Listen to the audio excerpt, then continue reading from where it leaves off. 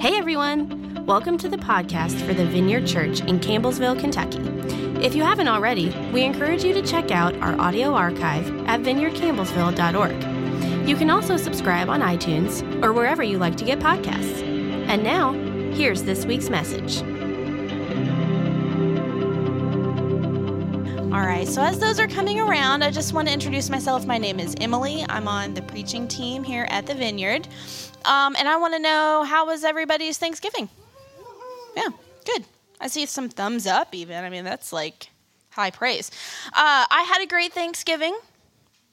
Thanksgiving in my family is a holiday that has a lot of tradition. And I'm going to see if my traditions and your traditions match up. You ready? This is participatory. Okay. How many of you watch the parade? It's like a can't miss at my house, okay? And when I found out that it was going to be on at 8:30 this year, I was like, why? It's so early. Okay, so 8:30, parade. Now, the real question is, how many of you then stay tuned in for the dog show? Come on! It's so good. We're a dog show family at our house, mainly because one of our kids is like, they're so cute, just all the time. So, okay, how many of you are a turkey family? Pretty much everybody should, okay. But here's my question. How many of you are a ham family? God, I envy you ham people. I want to be a ham fam, but everybody's like, we must do a turkey, so I'm not doing both. I don't have time to do both. Golly. Buy a ham? Jeremy. Okay, he's changed my life. I'll consider it. All right, and my last question is, are we like traditional desserts, like pumpkin pie? Did anybody's like great aunt so-and-so bring something weird? What? Fruit cake on Thanksgiving? Okay. I'm not going to yuck someone's yum. Okay. All right. That's fine. Well, here's the thing about tradition. We are moving into a season right now that is really, for a lot of families, steeped in traditions, right? You've got your dog shows and your parades and your pumpkin pies and your turkeys or your ham. But here's the other thing that I've been thinking a lot about this week is that as Christians, we too are part of a tradition, right? In fact, we're part of a tradition that goes back for millennia, plural, right? When we talk about prayer and Bible reading and worship, these are not like things that the American evangelical church invented as measuring points for like what a good Christian does. People have been doing this for centuries, right? And it's our tradition as well. These are things, traditions really basically show us like what we hold as being of supreme value, right? So if we take our traditions away, it makes us kind of like less of who we are as people. So we're going to talk about something today that defines us as part of our tradition as Christians. And if you were to take this one thing away, it would overturn the apple cart, so to speak. And that is that we are a people who wait. We are a people who wait. If I think back onto some of the most transformational seasons of my life, like the ones that I come out of looking more like Jesus, and that I can also point back to and say, like, look what the Lord has done. It's in seasons of waiting. It's in ways that waiting has formed me. So this morning I want to explore a few examples throughout the Bible to help us understand that as long as there has been a God in heaven who interacts with humanity, there has been waiting. Now, is this going to be an exhaustive list? Of course not. You're welcome, by the way. No, but we are going to look at 4 examples. I think we can handle 4 examples. The first, and by the way, Seth, are you ready? There's a lot of slides here today, so I'm going to be putting Seth through his paces, but I believe in you. You can do this. Okay. The first is Moses. So we're going way far back. All right, we know the story of Moses. Let me sum it up really quick. The Israelites, they're enslaved in Egypt. God hears their cries. He raises up Moses, who challenges Pharaoh, and there's like plagues and stuff, right? And then eventually, we're going to skip over this, plagues and stuff, TM. Eventually, Moses leads them out of captivity. And then what happens? Do they immediately come into the land that God has promised for them, and they are like super obedient and faithful, and they don't whine or complain at all, and everything goes perfectly well for them the rest of their lives? Is that what happens? It is not what happens. They wander in the wilderness for like a long time. They have a lot of victories, but they have a lot of challenges too. And through it all, Moses is their leader, right? He is leading them. He's like interceding for them on their behalf, because they're like, if we go up the mountain, we'll die. Like, you go, Moses, not us. He fights alongside them. He fights with them. And when they get to the point where God is finally like, it's time, like, you're going to go over into the promised land, let's read what happens. Pull up the first slide, Deuteronomy 3, 23 through 28. And this is Moses talking, by the way. At that time, I pleaded with the Lord and said, "O sovereign Lord, you have only begun to show your greatness and the strength of your hand to me, your servant. Is there any God in heaven or on earth who can perform such great and mighty deeds as you do?" And here was Moses' request. "Please let me cross the Jordan to see the wonderful land on the other side, the beautiful hill country." I'm not going to do it. And the Lebanon mountains. The Lebanon mountains. But the Lord was angry with Moses because of the people. So angry with me because of you. And he wouldn't listen to me. "That's enough," he declared. "Speak of it no more. Go up to Pisgah Peak and look over the land in every direction. Take a good look, but you can't go in. You may not cross the Jordan River. Instead, commission Joshua and encourage and strengthen him, for he will lead the people across the Jordan. He will give them all the land you now see before you as their possession." I think this might be one of the biggest gut punches in the entire Bible.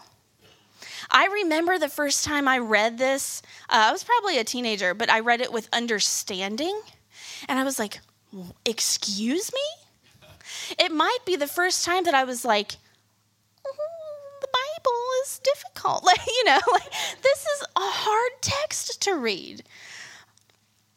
He waited for decades and decades, and he didn't get to go in? Are you kidding me? And God didn't change his mind. He did not go in. I think there's something in that for us today. There are probably people in this room who are waiting for things, and you're never going to get to fully participate in them. Because sometimes these things that we're waiting for, they take a generation or 2 or 3 to come to fruition. Is this tracking with anyone? I hope that I live to see my grandkids. I probably will. If I'm really lucky, I'll live to see my great-grandchildren, right? But I'm not assured of that. None of us are. So does that mean I just give up, right? Does that mean I stop raising my own children right now in this moment at almost 3, 7, and 9 years old to hear and know and love God? Of course not. Of course not.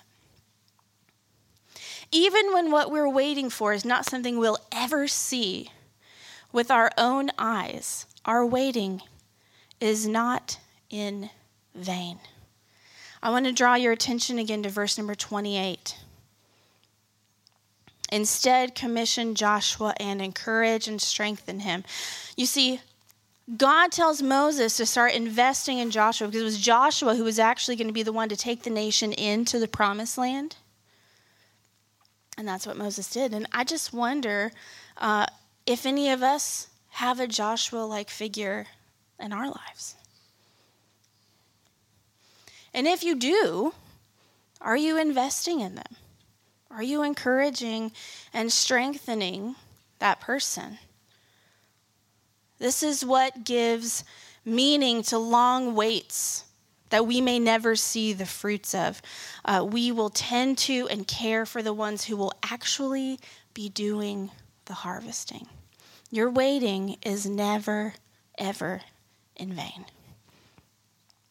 Now it's time to take a drink. Guys, the coffee's cold. Help me. All right. Number 2. Sometimes waiting can feel like being forgotten. I want to tell you all a story about the worst time that I was ever forgotten. It wasn't as a kid. Here's what happened. Several years ago, I had to have a biopsy done. And I waited for a week, and then I went back for my results. And the doctor was like, "It's cancer." And I was like, "What?" And he was like, "Yeah, it's cancer. We got to get this out." And I was like, "Oh, okay." And I'm in the room by myself, and he's like, "We're having surgery. Here's how we treat it, blah, blah, blah, blah." And I was like, "Okay." And so we get it all scheduled, and then he's like, "Okay, you sit tight. And my nurse will be back. She's got some pre-op paperwork for you, and then you can leave." They straight up forgot about me. I was left alone in that room, having just been told, "You have cancer," for an hour. And when the nurse came back in, guys, I felt worse for her than I did for myself in that moment. She was just white as a ghost. She was like, "We forgot about you." I was like, okay. See, being forgotten about is terrible. But especially in your moment of waiting, in your moment of like deepest felt need, being forgotten about is like soul crushing. If I hadn't been forgotten about, I would not remember much about that appointment other than like, it changed the trajectory of the rest of my life. But I wouldn't remember much about it, but it's because I was forgotten about that I remember it so vividly to this day. Well, David was no stranger to that feeling either. Now I'm talking about, King David. We're not talking about the little shepherd boy today. We're not talking about Goliath. We're not talking about Saul or Jonathan or Bathsheba. Today we're going to be talking about David, the poet. David, the author of most of the Psalms. And here's the beautiful thing about the Psalms is that in our tradition, these are what Christians for centuries and centuries have been able to engage with and to sing and to pray in their times of waiting and sometimes forgottenness. Let's go to Psalm 13. Here's what David says. "O Lord, how long will you forget me? Forever? How long will you look the other way? How long must I struggle with anguish in my soul, with sorrow in my heart every day? How long will my enemy have the upper hand? Turn and answer me, O Lord my God. Restore the sparkle to my eyes, or what? I will die." See, a lot of our waiting happens in the dark. It is happening in moments where we wonder if God is even listening. It's when the Sunday school answers stop working for us.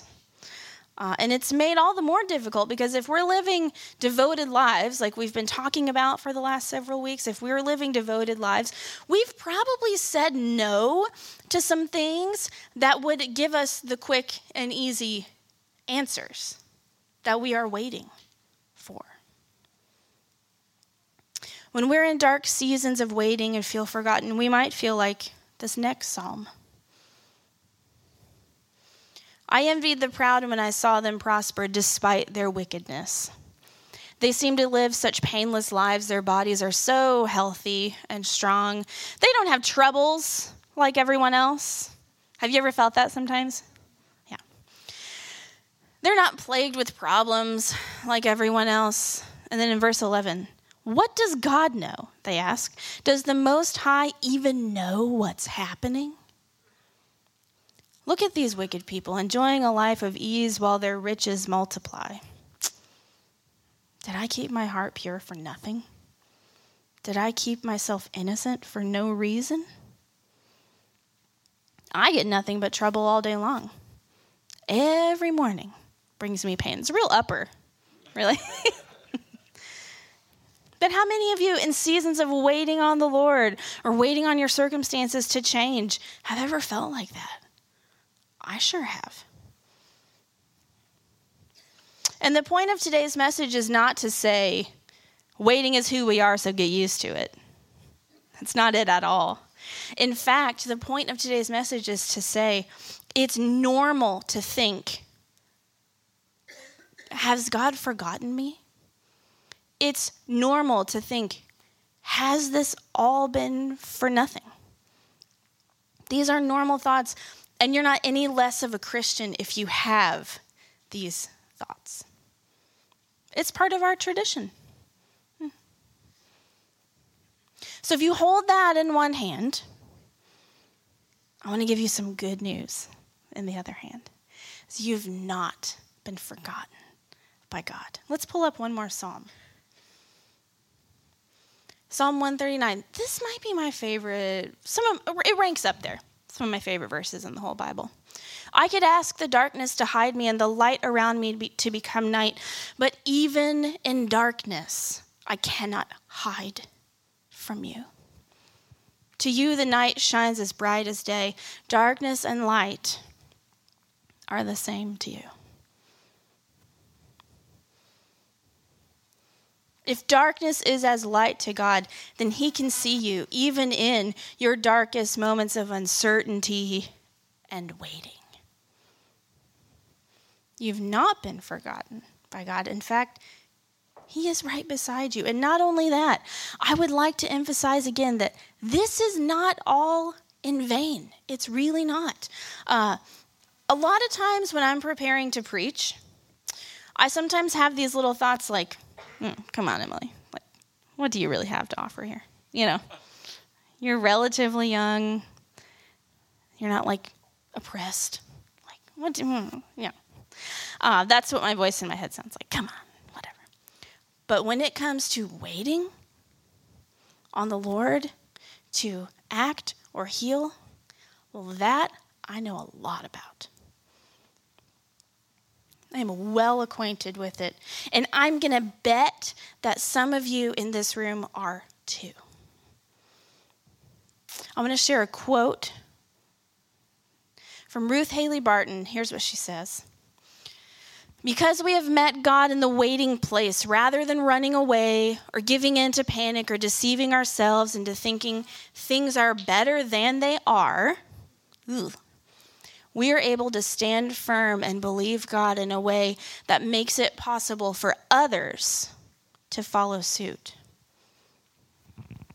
You see, waiting is not just an individual pursuit that each one of us has to go through. Not in this space, not in this tradition that we follow.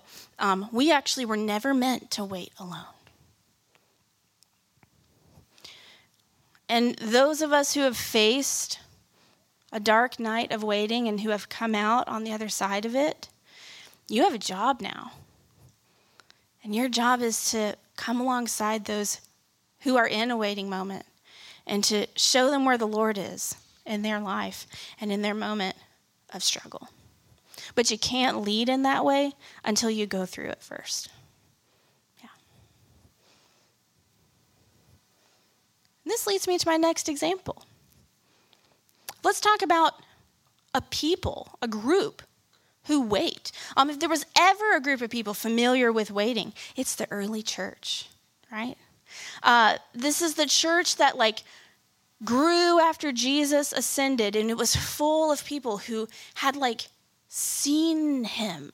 This blows my mind, right? Had been with him and seen him and talked to him face to face. So they heard Jesus say things like this. Let's pull up Mark 13. Jesus said, "However, no one knows the day or hour when these things will happen," his return. "Not even the angels in heaven or the Son himself, only the Father knows. And since you don't know when that time will come, be on guard. Stay alert." So they heard Jesus say things like this, and their letters to each other looked a lot like this. Let's pull up the next slide. This is 2 Peter 3:11 through 14. "Since everything around us is going to be destroyed like this, what holy and godly lives you should live." And I really want us to focus on verse 12. "Looking forward to the day of God," so waiting, "and hurrying it along.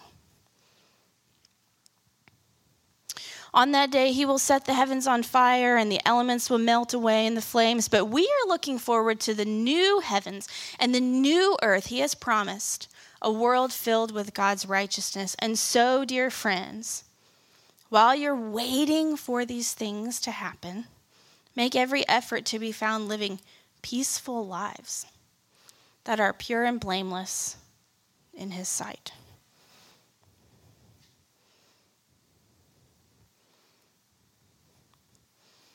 The early church were people who were waiting on Jesus to return. And in their mind, I'm willing to bet that they would think maybe at the most one lifetime, not thousands of years, right? So did they sit around and just run down the clock? Did they do that? No, they did not. That's the answer. No, they did not. One of my favorite writers and theologians is a woman named, you guys, this name, Fleming Rutledge. She's so great. And when Fleming talks about what it looks like to be a people who wait, she points out that in 2 Peter, Seth, can you go back to the other slide? You're really on top of it. Thank you, though. Okay. She points out that in 2 Peter 12, that verse 12, we are told to look forward to the day of God's coming. So wait for it, but also hurry it. And how do you do that? How do you wait for something and then also try to make it happen faster? Here's what she says. Okay, now you can go to the next slide. She calls this waiting in action. So the church responds by doing the works of the day, the works of the light, the ministry to the prisoners, the soup and sandwiches for the hungry, the houses for the low-income families, the birthday parties for the children who have no parties. These are lamps shining in dark places. These are works that glorify Christ while we wait for him. This is action while waiting. Yeah. So if our roots are in this action while waiting that formed the early church, they never stopped living their lives while waiting for Jesus to return, but it's the waiting that informed what they did with their lives. And here's what they did. They did stuff like caring for the poor. They did stuff like sharing their possessions and eating their meals together and worshiping and praying and in everyday interactions like at work, telling people what they had seen of Jesus. And there's nothing about any of that that we cannot emulate as well. That's what waiting looks like for us. In fact, that brings me to my final point. We've talked about Moses, we've talked about David, we've talked about the early church, but what about us? What about the church in 2023, almost 2024? And the question I have is, well, what are we waiting for? This is a really pertinent question to ask as we are on the doorstep of Advent, which starts next week. And if we're ever going to choose a time to lean into this long-standing Christian tradition of being people who wait, it's now. Because in Advent, what we find is that waiting is not this like dry, boring tradition of the church, but it's actually like embodied in all of us. If we only treat Advent as a countdown to Christmas, we have really missed the point. There's nothing wrong with a countdown to Christmas. Like, get your calendars out. There's a little piece of chocolate behind each one, and that's great, right? We love that. There's nothing wrong with it. But if that's all we're thinking it is, we have really missed the point. So I want to read one more passage and just show you what we're waiting for. We're going to Revelation. Here we go. But it's so good.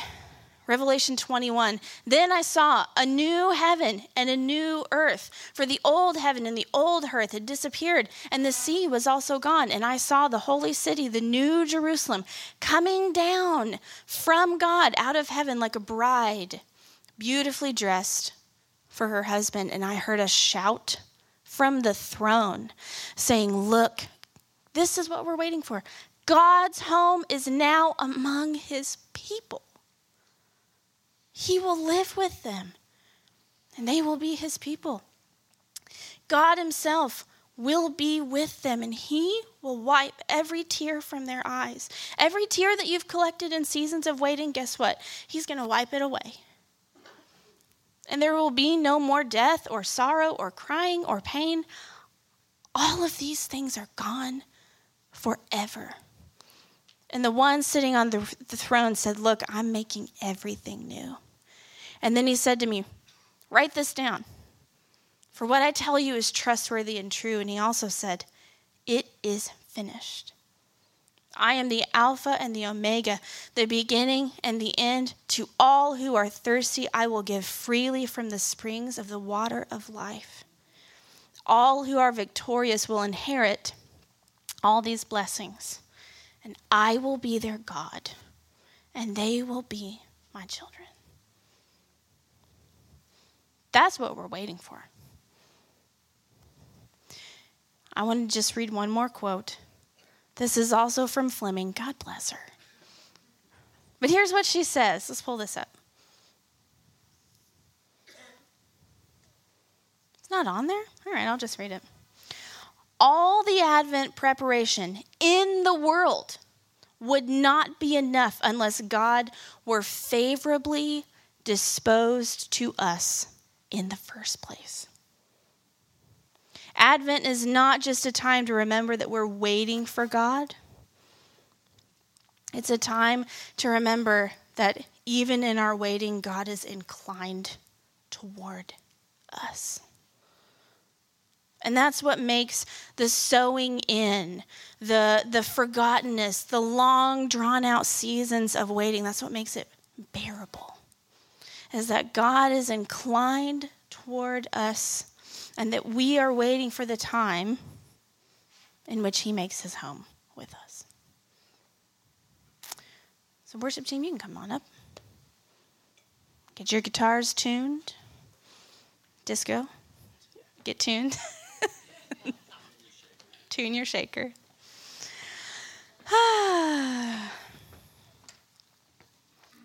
Let's go ahead and stand. I know that there are probably people in this room who are like, I'm not waiting for anything. It doesn't matter to me. And there's probably also people in this room who are like, that's how they sound. I'm not waiting for anything. That's how I sound, Adam, when I'm not. Okay. But there are also people in this room who are like, this is my whole life. Like, I've been waiting for this or that or whatever, and I've not even heard boo from God, right? So we want to hold both of those in tension this morning. I'm going to pray, and then we're going to sing one last song. And Glenn said we're going out with a banger, so prepare your hearts. Oh yeah, but also at the end of the song, after the song's over, there's going to be a ministry team right here, and they are here to pray for you. It's the whole reason they came to church this morning. Thanks again for stopping by the podcast of the Vineyard Church in Campbellsville, Kentucky. If you'd like to keep up with what's happening at the Vineyard, you can follow us on social media. Until next time.